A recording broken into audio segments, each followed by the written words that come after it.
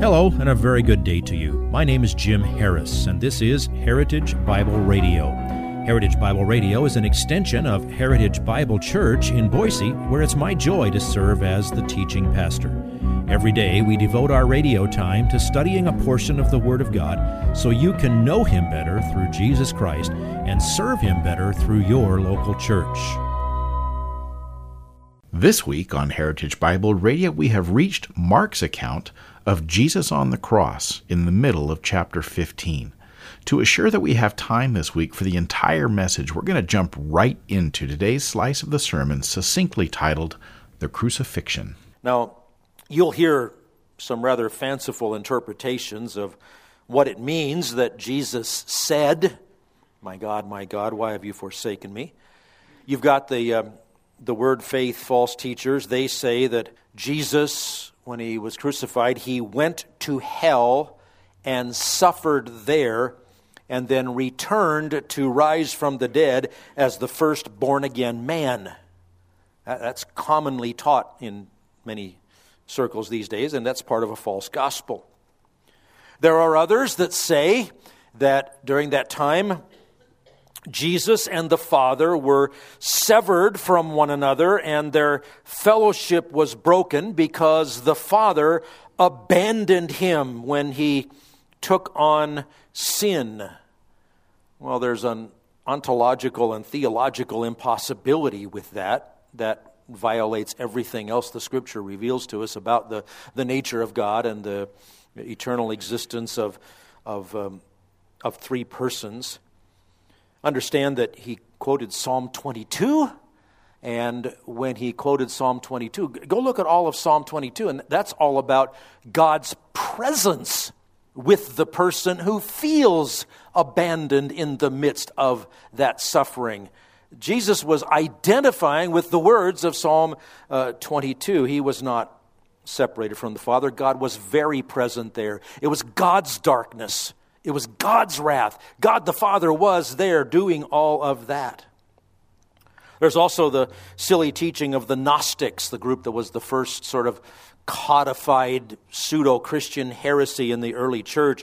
They say that the Christ Spirit came upon the man Jesus at his baptism, and then it left him just before the crucifixion. So that really was Jesus crying out because, well, he had now lost the Christ Spirit. That's also heretical. There are theories all over the place, and to be sure, I admit there's some mystery involved because nowhere in the Bible is it fully explained, but we can say this: Jesus was not abandoned. The Father didn't turn away from him. He did not cease to be God.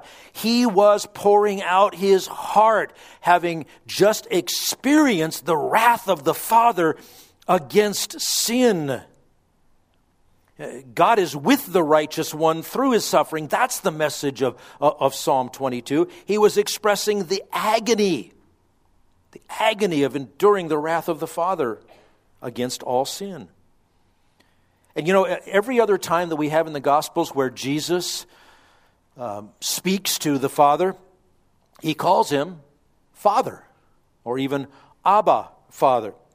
This is the only time he calls him anything else. He drops the familial name and he says, my God. And by repeating, my God, read it with affection. He's expressing his profound affection for the Father and his longing to be with him. Like Hebrews says, that he endured the cross looking forward to what was coming after that. And in the midst of that, my God, what unspeakable agony, feeling separated from him with whom he'd spent eternity from creation to that moment. He was bearing the wrath of sin, and it hurt. Father never left him. He visited that place that day in massive judgment. But for those moments, you could say this: the Father's comfort was not available to his Son. It would come, but not in that moment. Now, look what happened. There's a great contrast here between what happened among the people watching and what transpired between the Father and the Son. Go down to verse 35 and 36. When some of the bystanders heard it, Eloi, Eloi, lama sabachthani, they began saying, "Behold, he's calling for Elijah." Someone ran and filled a sponge with sour wine, put it on a reed, gave him a drink, saying, "Let's see whether Elijah will come to take him down." This is just nothing but more ridicule, more mocking. They weren't trying to comfort Jesus. You see, there were many superstitions and false beliefs about Elijah. Elijah had been made into not only who he is, but kind of a superhero in Jewish mythology. And one of the things that was said is that they believed that Elijah could answer prayers and could personally come to the aid of a righteous person who was in a terrible situation of distress.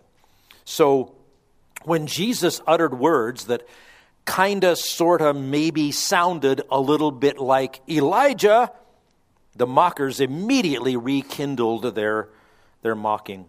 Again, they offer him an analgesic, just part of their cruel game to mock him even more. And remember, this is probably just when God is turning on the sunlight again. Nothing has changed. Nobody seems to have learned anything during that darkness, and now the bystanders are blaspheming again. And that led immediately to the final of the things that Jesus said during the crucifixion. Mark describes it this way in 15:37. And Jesus uttered a loud cry and breathed his last. Now, we know what he cried out. As he finished bearing the wrath of the Father, the next to last thing he said from the cross, he shouted out one word in Greek, tetelestai. It is finished. What was finished? He'd finished bearing the wrath for sin. And then that final loud cry was to the Father. And again, he's quoting from the Old Testament. It comes directly from Psalm 31, verse 5. We have that described in Luke 23:46. And Jesus, crying out with a loud voice, said, "Father, into your hands I commit my spirit." Psalm 31:5. Having said this, he breathed his last. Who killed Jesus? Well, the only one you could actually pin it on would be God the Father. Jesus laid down his life. The crucifixion didn't kill him. The flogging didn't kill him. He gave his life, having taken on the sins which are all nailed to the cross.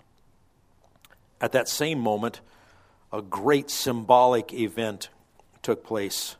Verse 38, Mark 15. And the veil of the temple was torn in two from top to bottom. Now, the veil of the temple is what separated the Holy of Holies. That's the little 10 by 10 by 10 cube area in which is the Ark of the Covenant. Only the high priest could ever go behind that veil, that curtain. He only once a year, only after all the prescribed sacrifices, only to sprinkle the blood to apply the atonement on behalf of all of the people of God. Nobody else could go in there.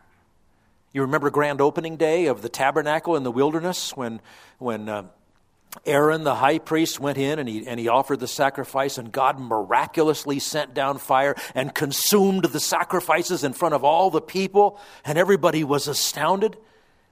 And then remember Aaron's sons, Nadab and Abihu, and they thought, oh, that was cool. Our turn. We're going to go in there. Give me some incense. Pull back the curtain, and God miraculously sent down fire from heaven and consumed them on the spot and said, I will be treated as holy. No one goes in there except when I allow them in there and make the way for them to go in there. So what does it mean when God takes that veil and he rips it in two. Because of what happened in those hours of darkness on that cross, we can come into the presence of God. This is the turning point day in human history.